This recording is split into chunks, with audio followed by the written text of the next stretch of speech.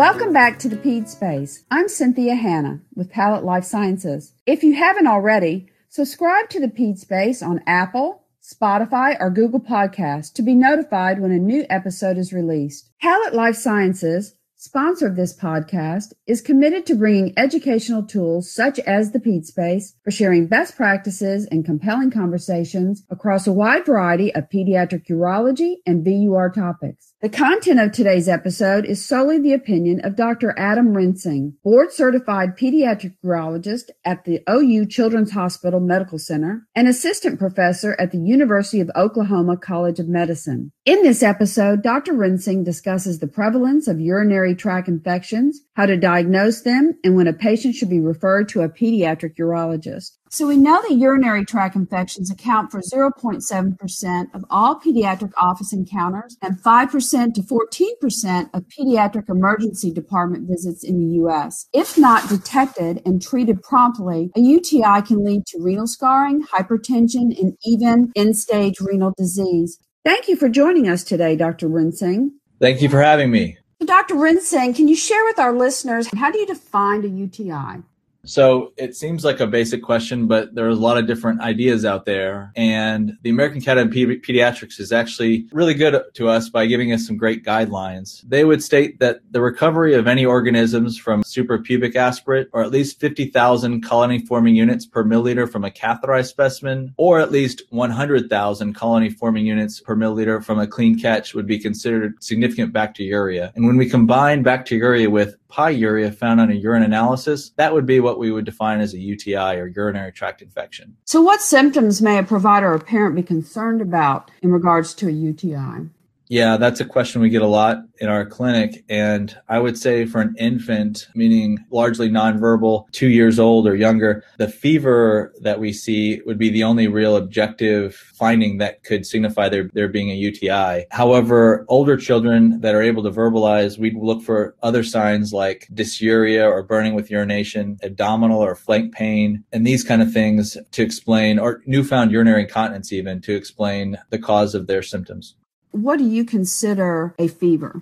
Sure. So I would say a fever would be anything at or above 38.0 degrees Celsius. And the higher, the more concerning I would be about the welfare of the child. How prevalent are UTIs in children? And can you also share with us or explain the relationship to urinary tract infections to vesicoureteral reflux? Sure. So urinary tract infections are more prevalent than what you might think. We think the overall prevalence is about 7% in patients that present with a fever in the pediatric setting, but these can vary depending on the demographics of the child, meaning their age and gender. For example, for a child that's under a year of age with a fever of greater than 24 hours duration or a temp greater than 39 degrees Celsius, and especially a history of UTI, they could have greater than 25% chance of having a urinary tract infection. Older children, we look at things like female gender or uncircumcised males as increasing the likelihood of the UTI being the source of their fever.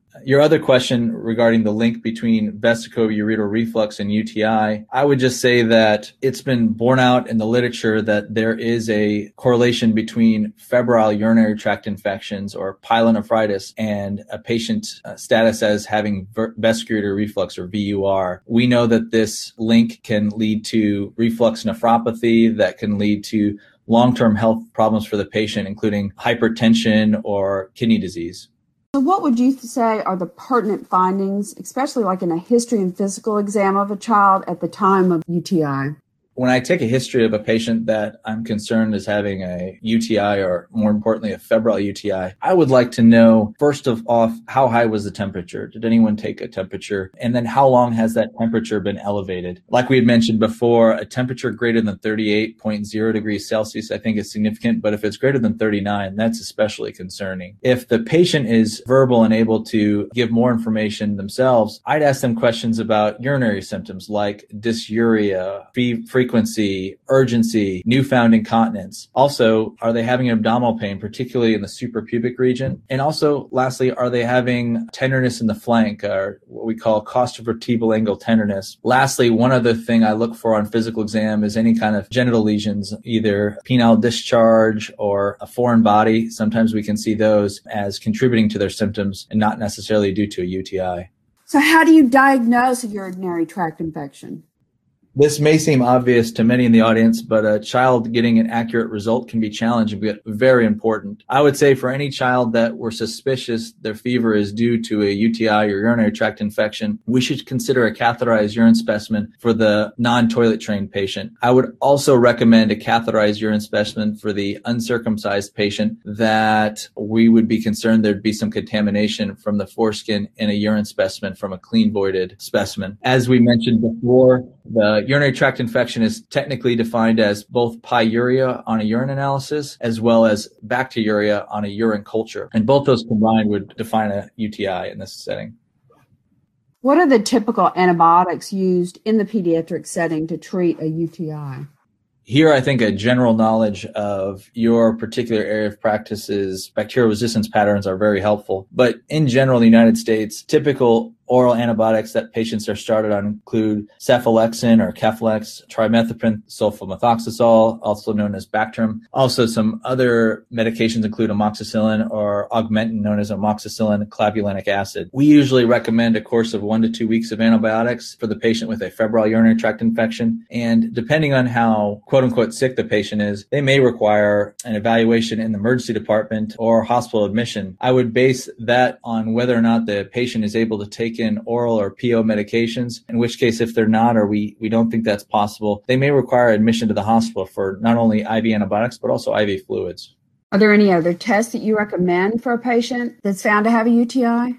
Yes. In particular, for a patient that has a febrile urinary tract infection or UTI, we would suspect that patient has pyelonephritis or a kidney infection. And as stated in the AAP guidelines, we'd recommend a renal bladder ultrasound be performed on that patient at some point. The yield on this test is admittedly low, but it's a fairly low cost, good screening test to look for things like normal, healthy, symmetric kidney size, lack of severe kidney scarring, hydronephrosis, kidney stones, or renal abscess, all things that may change the treatment protocol for that patient. And I would say here is where the AAP guidelines has taken a somewhat controversial stance in the management of febrile urinary tract infections. Historically, we were always concerned for genitourinary anatomic anomalies to be an explanation as to why the patient has a febrile urinary tract infection. And the most prevalent of these would be vesicular ureter reflux. And so a lot of these patients with a history of a febrile UTI would get a VCUG to look for vesicular reflux. However, after reviewing the literature and due to some conflicting studies upon the incidence of VUR in the patient with a previous febrile UTI and the value of prophylactic antibiotics, the AP had recommended against a VCG after the initial febrile UTI. They give a caveat to this, stating that if the ultrasound showed an abnormality like hydronephrosis or scarring, then maybe a VCG would be indicated. The problem with this recommendation is a renal bladder ultrasound is a poor predictor as to a patient's VUR status and the degree of VUR. And we've had countless patients with a normal renal bladder ultrasound and severe vesicular reflux and vice versa. So all that to say, I try to just have a conversation with the family. Not all UTIs are created equal. And for a patient with a severe febrile UTI that lands them a hospital admission or a septic episode, I think it's very reasonable for the family to seek a VCG for an explanation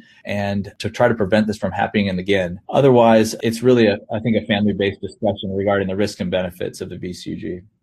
Well, when should a patient with a UTI be referred to a pediatric urologist? I know that there's a lot of children's clinics, minute clinics out there and pediatricians, but when should they go to a pediatric urologist? I think whenever the patient has a renal bladder ultrasound that shows any abnormalities or any imaging that shows abnormalities in association with febrile UTI, they should be referred to a pediatric urologist for an opinion. And if they haven't had any imaging and the referring provider would like that discussion to be had between the urologist and the patient's family, any patient really with recurrent febrile UTI should be sent for evaluation by a pediatric urologist.